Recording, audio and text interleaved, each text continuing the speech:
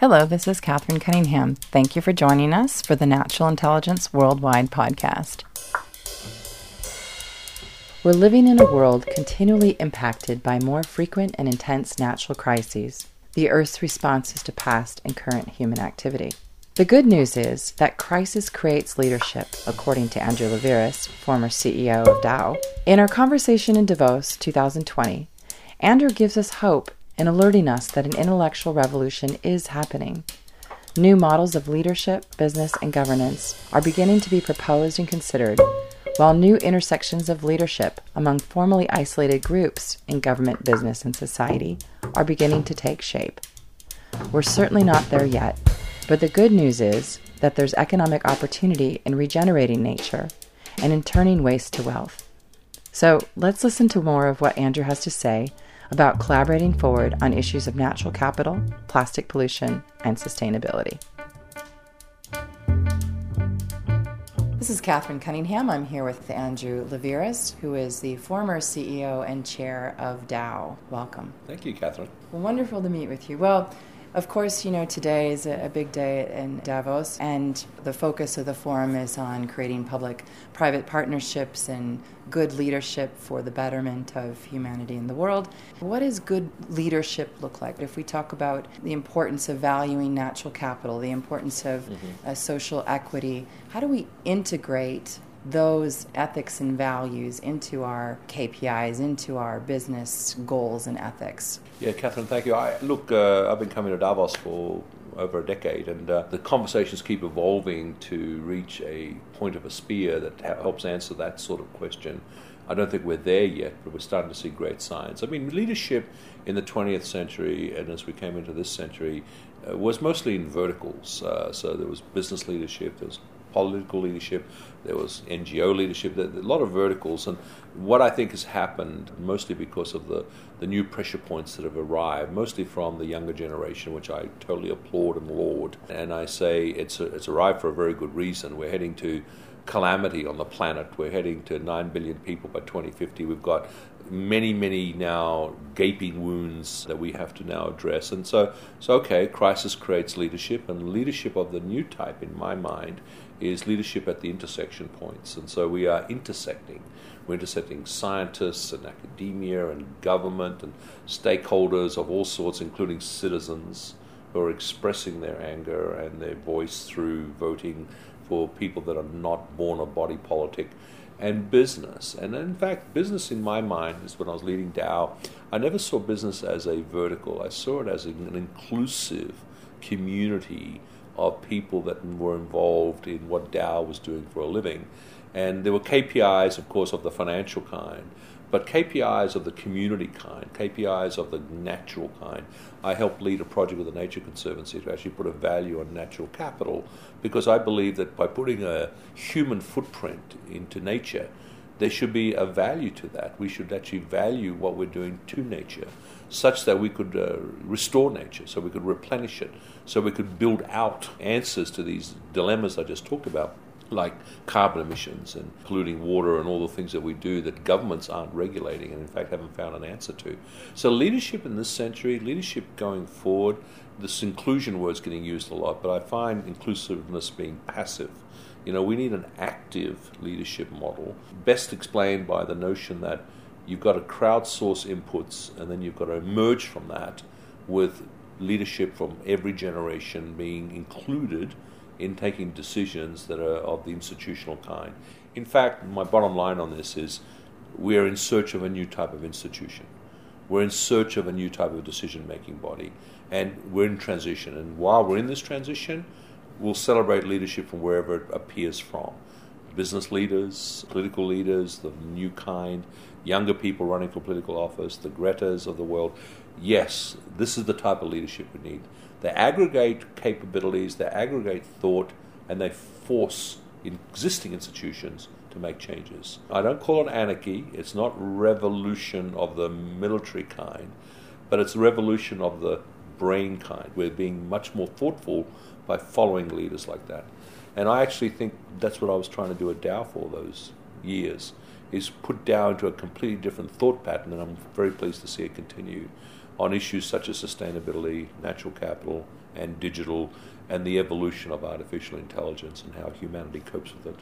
Well, we mentioned earlier the importance of orienting oneself from a position of representing the optimal potential of a human person, and that is one that's socially connected, that understands that we are, in fact, having a planetary scale influence, that we have somewhat of a stewardship role. And beyond that, business, it seems, is really waking up to the fact that these are the resources that we depend on for our business to continue and create a legacy. Yes. It really feels like we're at this turning point, and you mentioned you're part of Richard Branson's B Team, and so maybe you can share with the audience a bit more about what the business community is actually doing. How are you now taking this new leadership model and understanding that we're in this transition? How are you taking advantage of this disruptive space to really then craft that new economy, that new capitalism? That is a great example of an intersection. The B Team brings together, I think we're up to 25 thought leaders around the world from all sorts of communities, not just business, but NGOs and academia. These are people that he assembled that has now formed itself into a structure that's trying to amplify these new messages into the existing institutions to cause them to create new institutions. It's not a big group of people, but it's a very impactful group. And so we're here at Davos in Force, and I'm actually doing a couple of events for them. But beyond events, it's really to actually say, well, what are these new intersection points that matter? And obviously there's the ones in front of our very eyes. So the climate change debate. Here's some solution sets on climate change that the current institutions have been loath to put together. Here's why the Paris framework matters, and here's the sorts of things each country should be doing within the Paris framework. So developing content so that it could push along that topic. Gender equality, another big one. And so, we've lagged and we've treated, the female side of the workforce very poorly over 100 years of industrialization. So how do we fix that? Governance and transparency and fighting corruption. How do we actually help emerging countries generation skip on ethics, especially in the cyber age? And, what do we do in terms of money laundering and child trafficking and, slaves of the modern kind? So that's another big one. And probably the fourth is one near and dear to your heart, which is natural capital. And, how do we actually put in place new rules of the road in terms of the KPIs around, not just the climate change. One near and dear to my heart, plastics, and, how do we complete the life cycle on plastic? So these are the sorts of things we get involved in, but it's because there's no institution doing this. So I've been asked to join groups like that because I've been quite vocal on this, even in my tenure at Dow. And so in my next act here, I find it quite a privilege to join people like that. But I'm a restless individual. I just don't want to be on podiums talking about it. I want to actually go out there and impact governments and current institutions to create the new institution. My very next session here is actually on something to do with that. So that's kind of part of my answer to your question, but it's unanswerable right now. Which is an exciting space to be, and one where we need to be thoughtful. And when we look at the whole issue on plastics, it's a fascinating story because really I feel that the global community really woke up as well when we started to talk about the physical plastics, the incredible expanse of plastics in the oceans, and that these microplastics were actually getting into the food that we're eating through the fish. And then it became very personal because this is my health and my own personal well-being. Exactly. Could you share with us, I'm sure your audience is excited to hear that leaders like yourself are really actively thinking about how we reduce and actually eradicate plastics from the system or figure out this circular economy, a way to deal with plastics in our ecosystem. Could you elaborate on what you're doing? Yeah, so the tools of life cycle analysis and where things end up have been around for at least 2 decades. Bill McDonough wrote a very famous book, Cradle to Cradle. So we in the business of business have known about full life cycle and then the incentivization to actually take a product that's used by communities, citizens, consumers, and then say, okay, what happens to that product? We have never had the economic framework to incentivize taking the waste and bringing it back and replacing virgin material. So this is the 20th century. Basically, post-World War II, economic revitalism, MacArthurism, rebuilding Germany, rebuilding Japan, Maslow's hierarchy of needs, food, shelter, hunger, creating a job. We spent 5 decades really creating economic wealth, Okay, and we arrive into this century and humanity does this amazing thing. It's invented digital, it's brought the internet, it's connected people, it's done a lot of things. And the problem is that governments are the last place for innovation.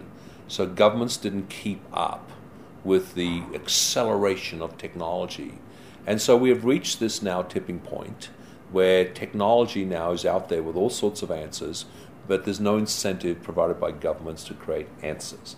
And so doing full life cycle on plastics, to actually return it back to its original source, that sort of framework needs to be provided. And so what communities have realized, and what citizens, and of course ocean plastics in particular, is, as you just said, is not just a surface issue. It's not the stuff that we've obviously put on TV and National Geo and said we've got all this pile of plastic bottles and plastic bags. It's actually the microplastics issue that you raised that is actually a bigger topic.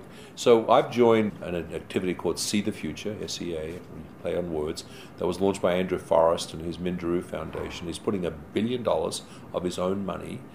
He's very, very passionate about the oceans. And he's attracted me because I believe it's my responsibility as a person who's an engineer, who's a scientist type person, but who ran a chemical company that was one of the world's largest producers of plastics. It's my responsibility to bring these modern techniques, modern technologies, modern tools into economic and political frameworks that incentivize recycle and reuse, that we've got to find answers.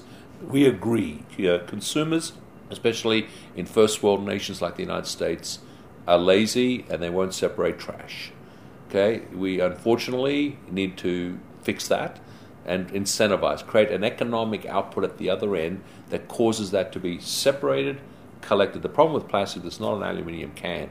There are over 52 polymer families that go into everything from cosmetics to fabrics to laundry detergents to plastic bottles, plastic bags, etc. Plastics is ubiquitous in modern life. So now, with only 9% of all plastics produced recycled, 9%, we've got to take this incredible dilemma of not just hurting the planet, which we are, but also potentially hurting humans in terms of the micro issue. No cause-effect analysis, but it's not a good idea to be eating contaminated fish, right? So we all know that. So how do we actually put solutions in place? And these are now political, economic, and here's the good news.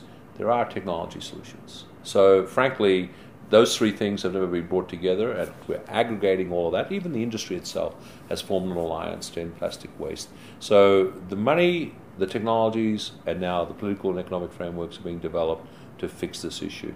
And frankly, I think this next decade will create economic opportunity from that. It's funny to say it, but there is economic opportunity in waste. So it's the frameworks that we have to fix. And, yes. And I think that means a new type of institution. I keep coming back to that.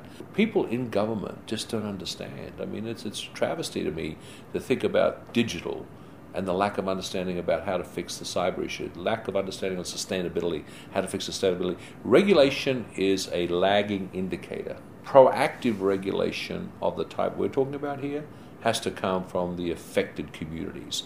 Consumers, citizens, people who vote, and of course the supply chains of business. And that's where this is coming from. Well, what's interesting, there's actually a fourth driver, I think, that is that we are all part of this species called Homo sapiens, yes. Smart hominoids. Yeah. And yeah, there you go. Well, and we have an internal survival drive. We're and resilient, aren't we? We are resilient, but I think that actually awareness and understanding the gravity of the problem huge. is really what's driven people to understand we need to actually... Interviews like this. And interviews like this that help actually amplify, I think, the message out to other people and give opportunities for these kinds of conversations and to I think happen. you play a very vital role in that. Thank because you. Intelligent journalism, is something which has also been a problem. The media has just not done its job. It's reacted to the instant issue, not the long-term game plans here. Unfortunately, it creates, like we like to do at the movies, good people and bad people. Right. It splits us into two camps which are artificial. Absolutely. Because only collaboration of the affected with those causing the effect will fix this. And that's humanity's constant learning, through, I'm a student of history, through many, many eras of human history, when Homo sapiens would do barbarous things to each other. The solution set came out of the realization that, we shouldn't be doing those things to each other as good, bad. we should actually be blending ourselves to find better answers to both of us. And I think this is the learning here. The planet is a living ecosystem that we live with, that is ours, and that we're part of. And until we find another planet, which we're not going to find anytime soon, this is the one we have to actually treat with respect. And we have to do things, this generation has to do things to make that sustainable. The word sustainable comes out in many ways. But this ecosystem of ours that we, Homo sapiens, are part of, it isn't, celebrities and actors saying, well, industry's bad, or is it an industry saying government's bad, or it isn't government saying, you know what, let's put in this new regulation on things I don't understand. So it's up to us to fill that void, and I'm going to be part of that. Beautiful. Me too. And as you suggested, it's about a conversation and a dialogue, not a soundbite and this black and white type of differentiation. And what's interesting, we have here Yuval Harari, who is the writer of the 21st century. Brilliant man, brilliant books that he's written on Homo sapiens. And one of his points that he makes is that when we were in a world with a number of hominids, Erectus and Neanderthal, our species rose to evolve because of our ability to collaborate, because of our ability to invite foreign others into our innovation circles. Very interesting is that those same principles of collective action, collaboration, and embracing of the diversity of thought among us, and thoughtful leadership, as you suggest, not reactionary, is really what actually allowed our species at that time in history to become the dominant hominoid. Yeah, and so here we are, here we go. We have a big evolutionary step in front of us, right? And evolutions of the type you just described, actually, centuries, well, we don't have centuries. No. We may have a few decades, but I'll give us maybe that as an outlier. But actually, it's much more urgent than that. So, Davos is a great example. We have a lot of intelligent people getting together all the time. I'm joining groups now that actually take all that great thought and do something about it. So that's what my plan for the next many decades, I hope, to be. Wow. Well, I hope you live forever. This is fantastic. Thank you so much. Thank you, Catherine. I appreciate it.